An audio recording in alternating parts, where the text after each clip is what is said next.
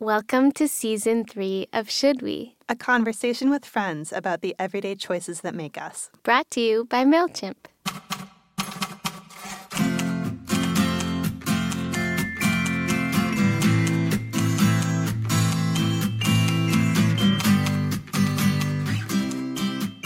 Hello, Lisa. Hello, Diana.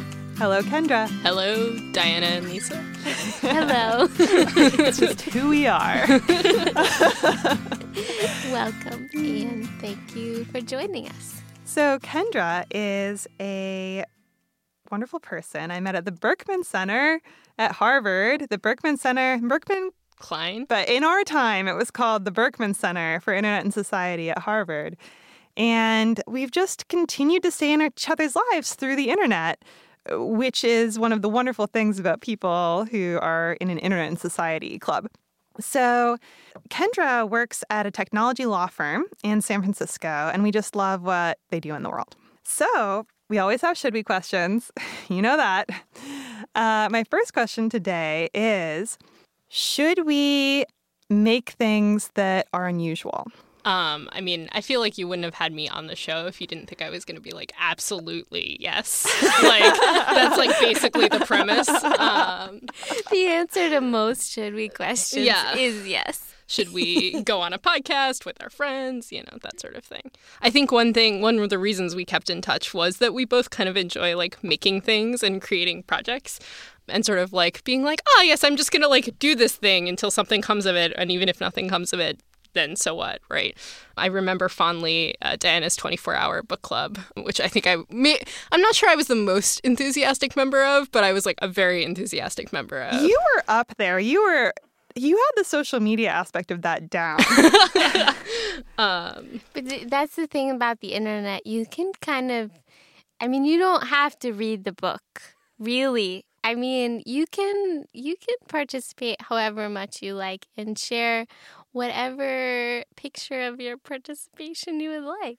Well, the remarkable thing is that you're a very fast reader. It's true. Oh, you read it. You read them all. I read them all, I think. Yeah. I mean, I'm just remembering the photos of your progress. 24-hour book club is a thing I did with some friends where you read a book in 24 hours and you talk about it on the internet. Is what it says on the tin. Kendra would finish in like a few hours and then just be there coaxing everyone else along for the duration. Oh. See, I was just kind of describing and validating my own experience, which was I did not finish the books, but I did participate on social media and I read some portions of the books. Well, it's funny, actually, that we're talking about 24-hour book club, because one of the things that came out of 24-hour book club for me was, I think, possibly the most harebrained project I've done, which is for 9 months, I read 5 books a week. That's a lot of books. It was a lot of books. Were you doing anything else at the time? I had a job for the first part of it. Whoa. And then I got super behind, and then I quit my job and I had the summer off before I started law school. And then so I just like read pretty much constantly. But it was a pretty ridiculous thing. I actually was at a party a couple nights ago and somebody was like, well, nobody keeps reading after college. And I was like, let me tell you about the year I read 190 books. And I feel like in terms of the ability to shut people up at parties, which is actually one of the reasons why primarily I do projects. Saying that the guy was like, okay, yeah, definitely. Like, all right, fine. Yes, you continued reading after college. Like, aren't you special snowflake, you? That was a cool project. I think I learned a lot about my own reading habits because I sort of did this thing at the beginning where I was like, oh, I want to have diversity goals. This is like, I developed a project and then I developed goals, I guess. The blog post is rematerializing in my mind from when I read the one you wrote. Well, I think I literally say I was inspired by Diana Kimball's 24-hour book club. But I had these diversity goals. So I wanted to read 50% men and 50% women and 30% books by people of color. And so about 3 or 4 months in, I sort of took a tally of how my reading was going to see how I was doing. And I was it was 75% white dudes. It was ridiculous. So I ended up having to develop all these new habits to find a more diverse set of authors to read from, because I sort of would just default into doing reading whatever people handed to me or whatever like someone recommended, which usually tended to be white dudes. So it was sort of it was a fun project because now I think I actually read a lot more diversely, even though I don't read 5 books a week anymore because I have a job and hobbies and a life sometimes. And so like it was a cool thing to work on. I'm very curious, what were some of the new strategies you took up? So like literally Googling books by people of color. Like I feel like I had this mental block about like, oh, like I find books in this particular way, right? Like, and I think we all have that, right? It's like, oh, I find books on Goodreads, or oh, I find books like by talking to friends. And it just didn't occur to me to literally Google the thing I was looking for, but then I did. And then I was like, oh, look, there are all these lists of like great books by women of color. Like that's actually where I should start. So BuzzFeed has a lot of really good lists of that type. Really? Yeah, I should check that out. Really. Yeah. I mean, usually I get to those lists by being like, books like Hunger Games, but also literary. But this is like a thing, so they've got it down. What was the book about the like kids on an island? Oh, not the Boxcar Children. But... No, like the one they made you read in high school. Oh, Lord of the Flies? Yeah, so I feel like that's Hunger Games, but literary, right? Yeah, but not as interesting to me. That's true. Okay, should we make unusual things? Definitely. Should we make things and then use that as weaponry at parties? Absolutely. Great. What's important about making things that are unusual? I think there's this sort of sense in which people kind of get bogged down into the projects that feel like they're a natural fit for like what they do, right? It's like, oh, like I'm a lawyer and therefore like I make litigation, or like things like that. And I think one of the things that I've found the most fascinating is the projects I've learned the most from are the ones where they weren't necessarily within my comfort zone or within my wheelhouse, or things that I had any like inherent ability to do well. And those are the ones that I've either found the most positive feedback on or felt like I grew the most from. You're speaking to my heart. I feel that this is really the story of Should We, too, that, making a podcast wasn't particularly aligned with our day jobs, and we both felt really guilty about being writers who don't write that much. We felt like there are a lot of other things we should do. But podcasts seemed fun, and we didn't know how to do it, so we could try it out and experiment. And it did turn out to be so fun, and we learned so much. I'm so glad we did it. Yeah, and part of why it was easy is that it wasn't part of our identities. Yeah. Like, I think that's huge, right? There's, like, the Ira Glass quote about, like, oh, all the art you make at the beginning sucks. I'm paraphrasing wildly. But I think if you're not invested in the art being good or, like, the project being perfect, it's much easier to build something and then be like, well, here's what was cool about it and here's what wasn't cool about it. And I learned a lot from it. And then you're not, like, it's not, like, at the end of the day, you have to sort of answer to anyone for, like, that being the perfect thing. Mm-hmm. Yeah. You're probably paid for the thing that you're best at. So anytime you're paid for something, the stakes go up. So just choose something that you're not good at. Well, I think there's this aspect of challenging ourselves to be beginners over and over again. And then there's this external aspect you were starting to describe of the thing you do at a party, which is like surprise people, overturn their expectations, like stretch them a little bit, which I feel like is also, I find that really satisfying too. So I went to drama school for undergrad, and like one of the things I discovered in drama school is there's a whole host of things I'm really, really bad at. Drawing, drafting, costume design, just like millions of them. I'm horrible at them. Discovering that in an environment where I still had to do the thing, but I didn't really have to be good at it. It was just to like have the thing, and it was like really freeing in a sense, because it's like I don't have to claim to be good at everything. Like you don't only have to do the things you're perfect at, right? And that's sort of very freeing. And then yeah, you get great things to surprise people with at parties. Also a plus. Should we turn people's expectations inside out? Yeah. Always. That's one of our secondary taglines for Should We? And I'm just finding this conversation so satisfying because I feel like you're highly aligned with this, but I'm trying to figure out why it's so satisfying. I feel like culturally we're encouraged not to take those kind of risks, like not to turn people's expectations inside out. It's about like having a personal brand and sticking to it and like, sort of being this like person who is like well-rounded but only in all the right ways, right? And then it's really exciting to work on something or like try something where it's just, oh, literally there's no reason I'd be good at this. And sometimes you are good at it and sometimes you're not, right? And that's like very freeing. I don't know. I keep using the word freeing. Clearly I find it freeing. Well, I think that for me, there were definitely vast swaths of my life during which I was trying to fit myself into certain boxes. I just wanted to fit in. I just wanted things to go smoothly or like prove something to other people about myself, prove I could do something or work in an environment that was unfamiliar to me or whatever. And now I'm 30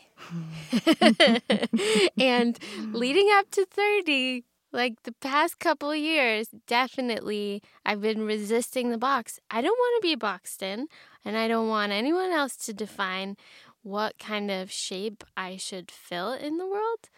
I want to decide it myself and I want to like keep putting my elbows out and like making it even more spacious. I want to take up space in the world. Next question. Should we meet our match? So I feel like you're hinting at something in particular. I don't know what's giving me that impression. I'm really curious what I am, but what?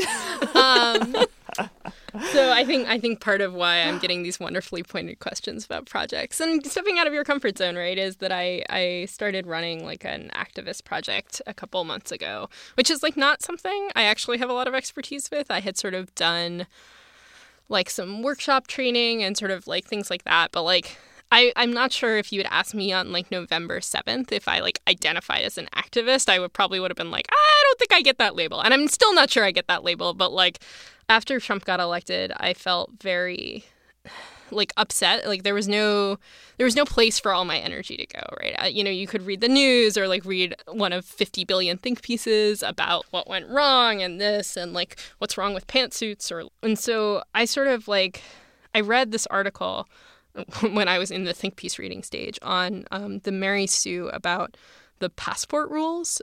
So it turns out if you're transgender and you're like binary trans, so if you were assigned male at birth and you're female and you want your passport to reflect your actual gender, right? You have to go through this process of getting it changed. And those rules are just basically controlled by the State Department. It's just like the president can decide what they are.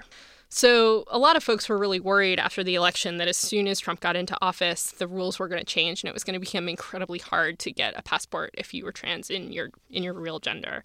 It's also true that getting your passport changed is one of the easiest ways to like get an identifier that matches your gender because like some states don't even let you change your birth certificate. Some states have like all these requirements, including sometimes surgery. But like getting your passport changed, you just need a letter from your doctor. So I read this article and I was like, like a passport, it's like $200. That's like a lot of money, but like it's not that much money. I bet I could like fund a passport for someone. And I posted on Facebook being like, hey, I'd like to fund a passport for someone. Does anyone know anyone who's like binary, trans, and like wants a new passport? And nobody knew anybody. But then like 5 or 6 of my friends were like, oh, I would totally fund one too. Like sign me up. And so I was like, well, like, all right. There's got to be people who want passports, right? Like, that's got to be true. And then I was like, you know what? The right thing to do here is to create a Google form. And like, since after this happened, I saw that there's this tweet from Lee Honeywell that's like, that like women are going to fuck some shit up when it's like, oh, she created a Google form, right? Like, or it's a Google spreadsheet. But like, right? And I was like, yep, like that is exactly what happened. So I was like, all right, I'll create a Google form. So I create this Google form. This is how we resist. No, like seriously. Google form. I feel like I'm going to end up in a Google ad at some point. I resist that.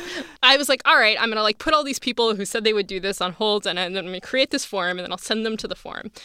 And I didn't want to post the form link publicly because I was worried about like folks using it for nefarious purposes. So I put it on my Facebook and then I just put a post on Twitter that was like, if you need money for a passport, email me. Here's my email. I have volunteers. We will get you set up. I did not have volunteers. Like, I totally was just making it up as I went along. Like, people started emailing me, and I just started sending them the form link, and then I had this Google spreadsheet. And I was really, I wasn't really surprised by how fast it took off because, like, literally I spent my life before this studying the internet. So, like, the viral nature of people asking for and giving money, or people wanting money, was unsurprising. But, like, I was really surprised by the number of people who wanted to give. And a lot of the first couple of matches, so hence to the question, were actually, like, friends of mine, like the people who were donating the money. So it felt really safe in the beginning because it was sort of just like, oh, I know these people. Or, like, literally, I can, like, guarantee you that, like, this person is not, like, going to cause you, the person who needs money to change their passport, any harm because I've known them for 10 years. We went to college together. And then it sort of shifted over time. And by the end, when I ended the project a couple months ago, or in March, I'd matched over $100,000. Which is a lot of money. Holy cow. Okay, back up. So the question for this segment is, should we give away other people's money? Yes. I really recommend it. It's much preferable to giving away your own money. Does it feel fabulous? You know, sometimes I think what was really hard about it was, like, I had a lot of self-doubt when I was running the project about whether I was doing it right. Like, I'd never really done anything like this before. And I sort of, like, you know, when you're, like, giving to a nonprofit or whatever, you have the institutional safeguards of, like, it's an institution, right? I didn't ask people to provide documentation of that they were who they said they were, like that they needed the money. Like, I didn't feel comfortable with it. Like, I didn't want to be the arbiter of, like, whether you need the money. So I told folks who were giving money if they wanted documentation, whatever they wanted within, like, reason and being kind, like, they can ask for it themselves, but I don't check. And, like, so, like, I would just, like, wake up at 3 a.m. and just worry about whether, like, the people were real, about whether, like, I had, like, wasted other people's money, right? And in some ways, like, if it's your own money, you can kind of let it go, right? But when it was other people's money, I felt this huge sense of, like, responsibility, that I wanted to do a good job, and that I felt really strongly that it was really important, like, that everyone involved in the project have good feelings about it, like donors and the people who, like, the folks who needed money. I call them donies because lawyers make up words. So, like, you know, I think it, like, in a way that was very different than giving to the ACLU, I sort of became, like, deeply involved in, like, in some cases in people's lives. Like, you know, okay, like, you're having a really rough time, I will find you a lawyer. Or, like, okay, I've, like, gotten an email from you every 2 weeks being like, hey, like, just writing back, like, the judge put my, like, petition on hold again, right? Like, or, like, there are folks who gave money who, like, I have, like, huge email chains with. And I handled all the email myself. So I haven't counted how many emails it is, but it's probably easily in the thousands. And so, like, I have a couple form emails that I use, like, so it's just, like, copy paste. But a lot of it I wrote by hand. I was like, these people are trusting me with their money, or for the folks who needed money, these people are trusting me with, like, really sensitive personal information. And, like, how do I, like, the only way I feel good about that trust is by, you know, doing it all myself. Although I did have some wonderful volunteers who helped me with, like, the back end spreadsheet stuff. I'm very grateful. But yeah, it was, like, I do recommend giving away other people's money, especially if you don't have, you know, hundreds of thousands of dollars sitting around to give out, like, A+. But I think it does change your relationship to that process. And when you're sort of worried, it's not just about you, it's about, like, sort of this trust that other people have placed in you as, like, the person brokering those relationships. So I heard you mention that you've wound down the project, and I'm curious, how did the ending of it come about? It sounds like I'm, like, shilling Diana's personal brand, but it's true that when I started the project, I literally thought and went back and reread Diana's No More Forever projects writing, like, article, because I, like, talked to a lot of press at the very beginning because people were super, like, excited about it or whatever. And someone asked me how long I was going to run it for. And I was like, as long as people need money and people have money, or until I'm done. Those were my parameters, right? And I hit this point in March where I think a lot of responding to the email from folks for me was like, can I like summon up inside myself like the kindness and empathy to see where this person is at and to meet them there and to be like totally honest and straightforward in my email. I think before I ran this project, I like now apologizing is really easy for me. It's much easier after running this project than it was before because I think I got used to the idea that I could be really sorry. Like I could be really sorry that we couldn't help someone or really sorry that things didn't work out and still not have any control over it and it not be really my fault, right? Like that part of running a project like this was feeling profoundly invested in people on both ends of the transaction, but actually having zero control over what either of them do. Because I never saw the money, right? I would connect people and they would Venmo it or they'd PayPal it or they'd write a check. But like I didn't have any control over what people at the end of the transaction did. So if I wrote like, I'm so sorry that the donor stopped getting back to you, like I was sorry the donor stopped getting back to that person, but I like couldn't do anything to change it. By the time I got into March, it sort of felt more like a chore, which is like, okay, like I think at some point all projects feel like chores, like even things you love and you care about, right? Like some days you get up and you're just like, that's the last thing I want to do. Maybe the last thing I want to do today is record a podcast or answer some email or whatever. But I like couldn't, people were just annoying me rather than like me feeling for them anymore, right? Like it was really hard for me to summon up the energy to care about what people wanted and needed. And I was like, all right, that's the I'm done. Right? Like that's the point at which I need to stop running this project because eventually, if I haven't screwed up yet, I will screw up if I am not able to like actually have positive feelings towards the people like on the other end of the email. So I was like, I'm done, and then wound down the project. And did you ever have thoughts of like other features for the project? Yeah. So there were still many like donors left when I ended the project. And for me, that's kind of there's a sense of guilt there, right? It's like, oh, there was sort of money on the table. And I thought about like, do I transition it to another person? Like, do I try to give this to someone?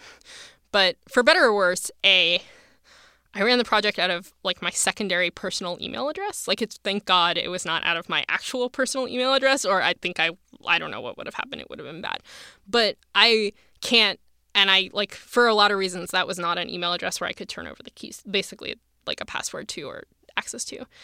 And then, you know, there's I had this question a lot about whether I should, like, turn it over to some nonprofit, right? Like, be like, okay, like, there's got to be someone.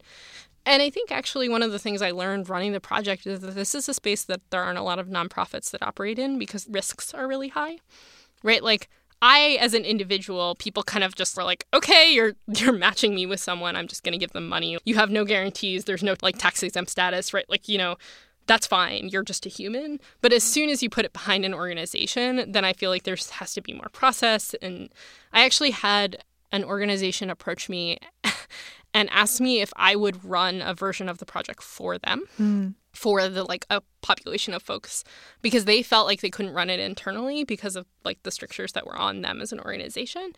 And I like kind of was like, I'm not sure this is a good idea. It was really easy for me to give away other people's money. It's much harder for other organizations to give away other people's money. So I just decided by the end that none of the options felt good and that like it's sort of a project I ran on feeling good.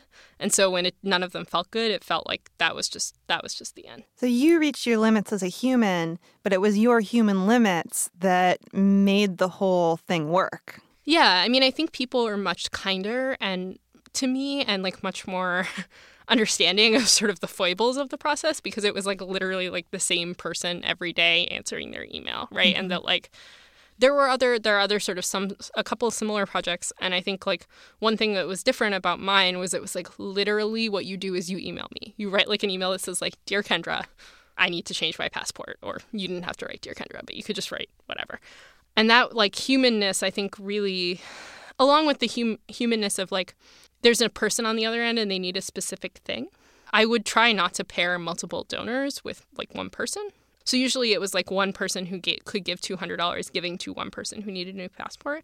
And like that human connection was, I think, I mean, I don't have real data, but I feel like people tended to suggest that they would give more money because it was going directly to one person than they would to sort of some sort of organizational like group, right? So my side of experiencing this project was just the grim days after the election, like not feeling the energy or hope to do stuff, but knowing I had to do stuff. Like if I can't do, I have to. I have to do stuff. And so your initiative, both like the fact that you were taking initiative, you were taking matters into your own hands. And that was really inspiring to me to see somebody who was going through the same muck doing something about it. And, I donated through the project. I actually donated through the Sylvia Rivera Law Project. Some of the matches you made were through organizations who provided like another layer of protection or privacy to their clients and who were helping with the process overall. And then when I, a week or two later, was finally ready to figure out what I was going to do in an ongoing way, I just made a list of all my worst fears, and then I decided to donate monthly to counterbalance all of them. And the Sylvia Rivera Law Project was one of them. So I now donate monthly. Yeah, I mean, that's directly traceable back to you taking initiative in the dark. That makes me feel really great. It's also, the folks at the Sylvia Rivera Law Project, one of the people who emailed me was actually someone I went to law school with who was representing a client who needed money, right? So it was sort of like weird, we had known each other in law school, but now she works at Sylvia Rivera Law Project, and we sort of had this moment where I was like, yeah, I can find your client money. And it made me feel really good because I think I do public interest lawyering in my day job, but I don't do what's called in the business like direct client services, which is like actually interacting with humans who need help, right?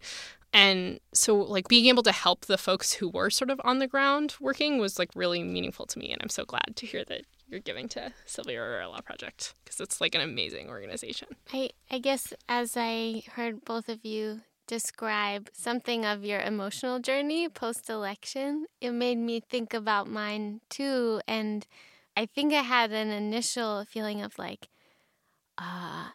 someone's going to do something about this, right? Oh no, everything's a mess, but surely lots of people notice and somebody's going to take care of it, right? And then it was like a couple days in of like, nope, I mean, I need to do something. It's me. It's up to me. I'm a grown-up. It's my country. It's my future. What am I going to do? And that was a real something that definitely hit me the day of the Women's March.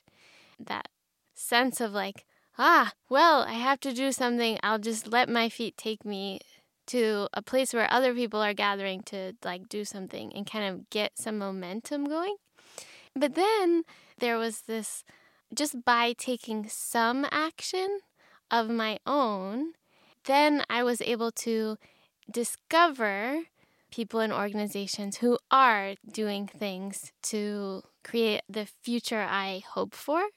So it was this very interesting process of like discovering a need that I care so much about, being a little bit lazy and hopeless and hoping someone else might fix it, and then being like, no, but I am a part of the change, and then being like, we're a part of the change. We can do it together, and I'll find other people who care too, and we will have to like take turns a little and sometimes do sort of a relay because we will get tired, and we should take care of ourselves too so that we can keep going. Yeah, I've been reading this book by Rebecca Solnit called A Paradise Built in Hell, which is like about communities that arise in the wake of natural disasters.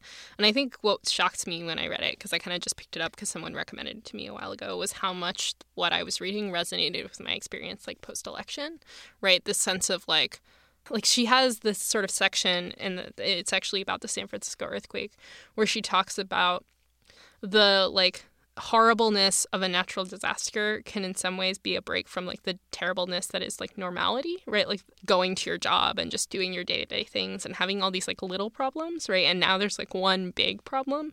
And I think in some ways that was true of the election, in some ways it wasn't. But I do think I definitely experienced what she talked about in the book, where you find yourself doing things you didn't really think were possible because there was no one else there to do them. And she also has a section about 9/11, which I almost cried when I was reading it on BART today. So it's like, highly recommend.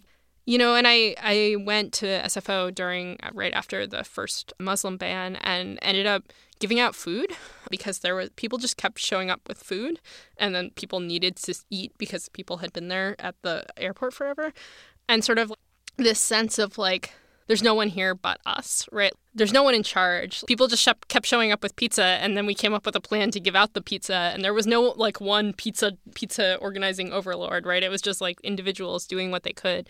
You know, it's really scary, right, to think that no one's coming for you, right? Like that, like no one has it under control, but also like very, you know, freeing or empowering, right? It's like, you have the ability to like make that difference and do that thing. And you don't always have to be the one doing it, right? You can take a step back and other people will step up and like help out.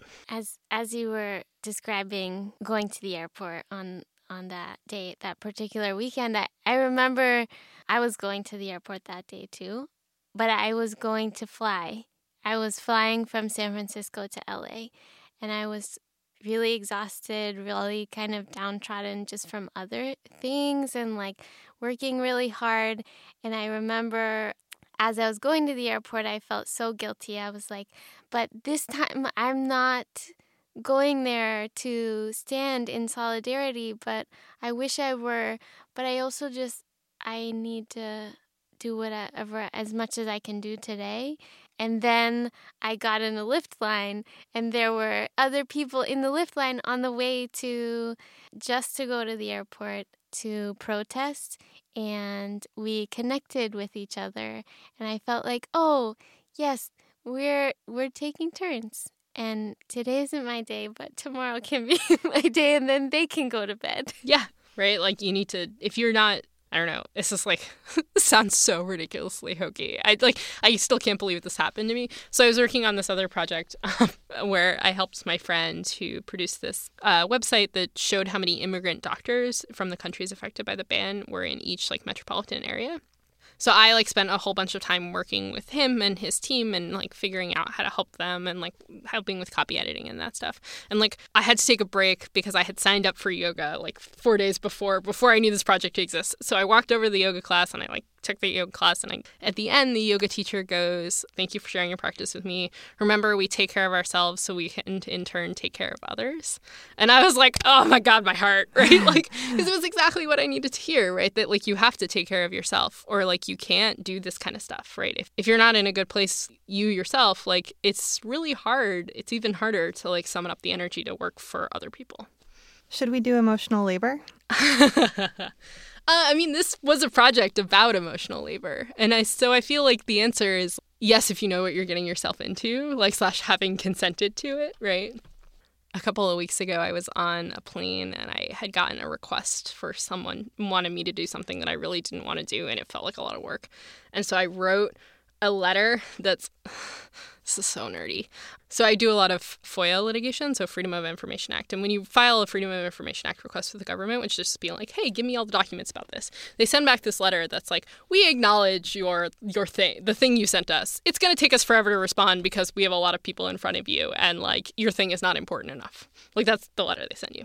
It's fancier than that. So I wrote one of these letters about emotional labor, where I was like, your request is not important enough to me, and like you don't get priority status because you're not like one of my good friends, or I didn't consent to this. So like it may take several months for me to give a fuck.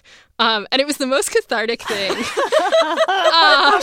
was like, and I think the population of people who will understand all the jokes in that letter is possibly 3, right? Like the like other people who do FOIA and also like care a lot about like emotional labor, right?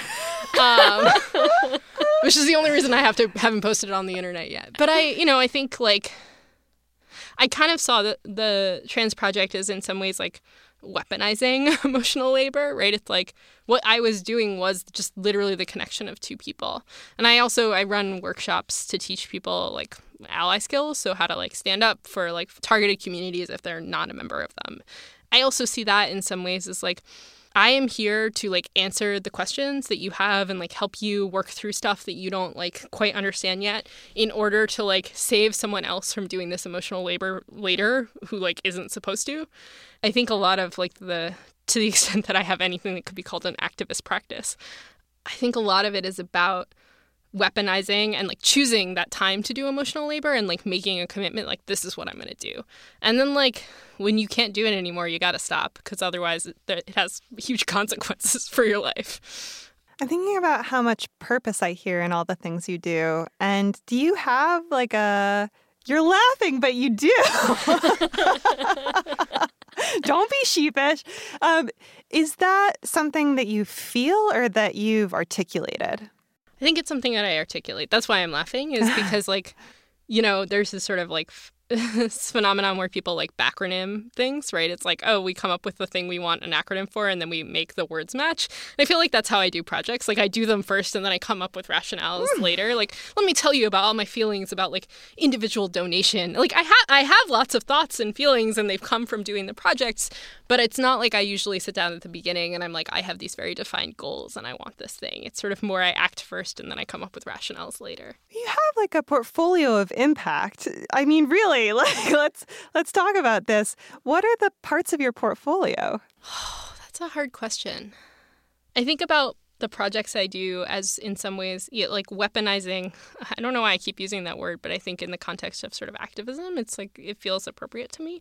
Like particular like aspects of my identity or like skills that I have, like my Google spreadsheets acumen or like my ability to answer email. Or I did a project when I was at the Electronic Frontier Foundation that was really about like an in-depth knowledge of video games. Like that was what I brought to the project. And it allows me to sort of do something with skills that I've sort of inadvertently picked up and then rationalize having those skills, right? It's like, there was a long time, I think, where I felt kind of self-conscious is the wrong word. I felt that there's only a small number of ways to sort of make a difference in the world, right? And like, I think for a while I definitely thought writing was like the primary way of like communicating my thoughts. And I think I felt that way often because it was the hardest for me, like that it should feel like work, like doing good in the world should feel difficult, right? So like writing is really hard for me, so it must be the thing that I'm supposed to be doing. And then I like kind of have realized, I think more recently, that like you don't actually only have to do the things that are hard. You can also do things that you're good at and that come easy to you. And like there's nothing wrong with that, right? Like socially often, like it's like, like I slaved over this. And it's like actually answering email was pretty easy for me. There were moments where it was hard, but like literally at like right after the election, every time I was tempted to read a think piece, like I would open Slate and I would close Slate and I would go answer email, right? Like that was my like workflow. And so like using those skills that you have that you kind of discount because it comes easily to you is that finding that niche can be really powerful in a way that sort of trying to conform to some vision of like what impact looks like isn't. This makes me think of two things. First of all, I had a wonderful manager several years ago who gave me this advice when I was very overwhelmed. I was like, what should I do? Which thing should I do first? There are all these things on my plate. You put them there and I put them there and help me figure it out. And he was like, well, you should do the thing that only you can do that will make all the difference. And I was like, well, that's going to be like 1 to 3 of these 500 things. And he was like, oh, well. Just everything else will fall apart, but it will make all the difference. So you might as well do those. And it was like, but those are the fun things. Those are the easy things that I'm just going to do what I want to do then, basically, because I'll do it the best. And that's why it'll make a difference. And I've come back to that so many times since then. And it also speaks to a perpetual should we question, should we let it be easy? Oh my gosh, Lisa, this is the theme of the week. Truly, because I just had exactly that conversation with my manager, and I had that same conversation with my coach. So this is in the air. It's the week of Let It Be Easy. Thank you, Tara Moore, one of our favorite writers who wrote the book Playing Big, which includes the insistence on letting it be easy. And that book has inspired both of us a lot. A lot. I have this set of notes from my latest session with my coach that has like hard equals value line through it. Right?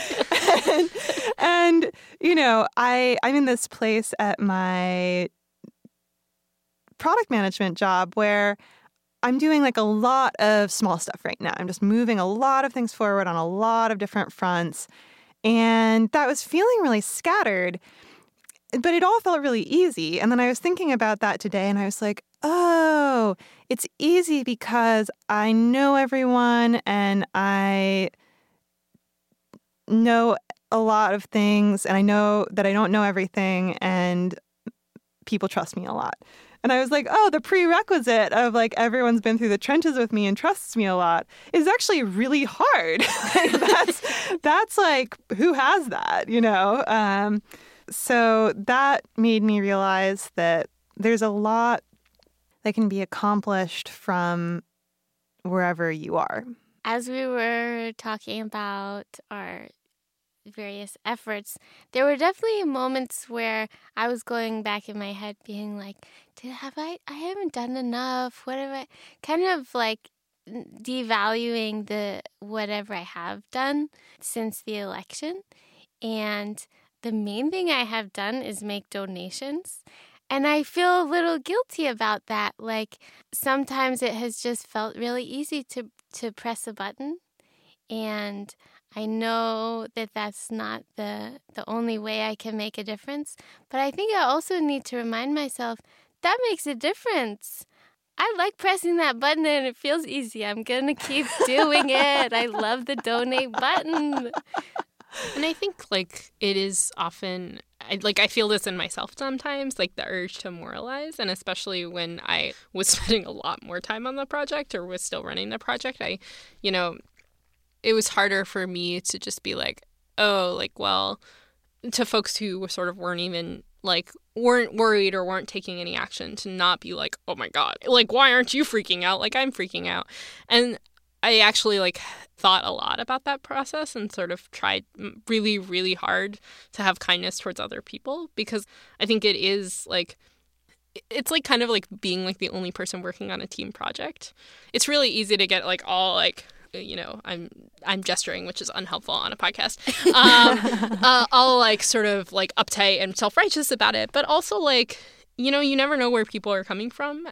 I think it's important to value action, but I also think that you can't, and I include giving money in the category of action, but I also think that making people feel bad is is pretty much never a good path towards making them feel involved and safe and want to do more. That's just not how it works.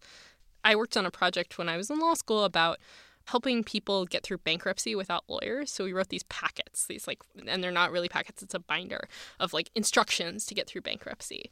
And one of the things the professor I worked for told us constantly was that the reason people don't finish bankruptcy don't do bankruptcy is not because they are not capable of doing it or they're not smart enough or they don't have their stuff together. It's because they feel shame. Part of the role of that project, of those forms, was to get people through the shame and get people into a place where they could just fill out the forms. I thought about that a lot when I was writing the material, the actual form for the documentation project, because my goal was to make people who are going through it not feel shame, right? That there's no shame in asking for help. And I also feel that way about people sort of who are maybe getting more politically involved, right? There's no shame in it being your first time or not knowing what to do or feeling uncertain, right? And if you build a culture around sort of trying to get people to act from shame, that's not going to work. That doesn't cause people to act. Yeah, a lot of my work as a coach is working with really conscientious people to take bold action. And I love doing it because conscientious people already thought about all the different things they could do, but they knew that each of them had consequences, and some of the consequences canceled each other out. And so there's this thing, as I hear you talking about shame, I'm thinking about shame in my own life and shame in other people's lives. And if you feel shame, you probably care. And if you care, you can probably get through it. There's probably a way through. But actually getting to the bottom of that and knowing that there are people who are not conscientious and who just act and then experience consequences. And that's a thing, too. Like, they should also not feel shame. But there's a category of people who are not acting because they care a lot. And that there's so much potential there. What should we read? Oh, my God. I always have at least 6 answers for this. All right. Diana checks her watch. Do we have time for Kendra to answer this question? So I haven't finished A Paradise in Hell. I'm really finding it much more remarkably compelling than I thought I would. Obviously, Rebecca Solnit's a great writer, so I would definitely recommend that. I also just finished a book called The Traitor by Rue Cormorant, which is a fantasy novel that features a forensic accounting scene so compelling that I was reading it at 2 a.m. Forensic accounting. Yes. I didn't know this was a thing, but okay, I'm interested. This book defies all description, but it is a very, very good fantasy novel with lots of intrigue that deals with problems of racism and sexism and homophobia, and also the main character is an accountant. And so I've been recommending that to literally everyone I know. Thank you. Finally, it's not really a secret vice, but one of my vices is advice columns. I read a lot of advice columns, which is hilarious because I hate when people give me advice. That's not true. I hate when people give me unsolicited advice. So I just read, I think it's called 1,000 Beautiful Things, which is the Tiny Beautiful Things. Thank you. Yes. Which is the collection of Dear Sugar's advice columns, which I also really, really enjoyed. Parts of it are super compelling. Parts of it are, I was like, I'm not sure I believe that this is the right advice. But that's the fun of reading advice columns, is you can be like, I would have told them something different and I would have been right, and then feel superior for at least a little bit. What should we do next? Well, if you were like, oh, wow, I really would have wanted to give some individual money for a passport, but Kendra doesn't run this project anymore, there's a hashtag called Trans Crowdfund, which you can just search on Twitter. And often trans folks who need help with things will just post a GoFundMe link or a PayPal link there, along with some information about who they are. I think one of the things the project taught me was about how compelling and how important individual donations are, to individual people, because sometimes you don't need a lawyer who's gonna fight for your right to use a public bathroom. Sometimes you don't need a lawyer who will fight for your rights. Sometimes you just need someone to help you with your car payment so you don't lose your job that you had to take, or because every other organization you've worked at was super transphobic, right? And so I think sometimes people forget about the sort of practical realities of living in as part of a targeted community, is that everything costs more, either in money or in time or in pain. So I would recommend Trans Crowdfund. And the other thing, of course, as we sort of maybe talked about earlier, is the Sylvia Rivera Law Project, which is an organization in New York City that is, their way of thinking about what an organization advocating for trans people should look like and work towards is the one that I often feel the strongest. It's I think they use the phrase true liberation, and I always really like that. And they sort of work from the bottom up, which is really compelling to me. Thank you so much, Kendra. Thank you for having me. Oh, I could talk to you all day. It was so much fun. Yay! That's it. We have many people to thank. Should we begin with our patrons? Yes. Thank you to our patrons. You too can join the Love Hate Club at shouldwe.co/pay. And we would also like to thank Yosh at Faultline Studios for recording and editing this episode. Thank you to the band Canada for our theme song, Hey Garland. Thank you to Math Times Joy for our identity. And thank you to all of our listeners who keep changing our beliefs about what Should We is for. Thank you very much. Should you tune in next time? We'll leave it to you.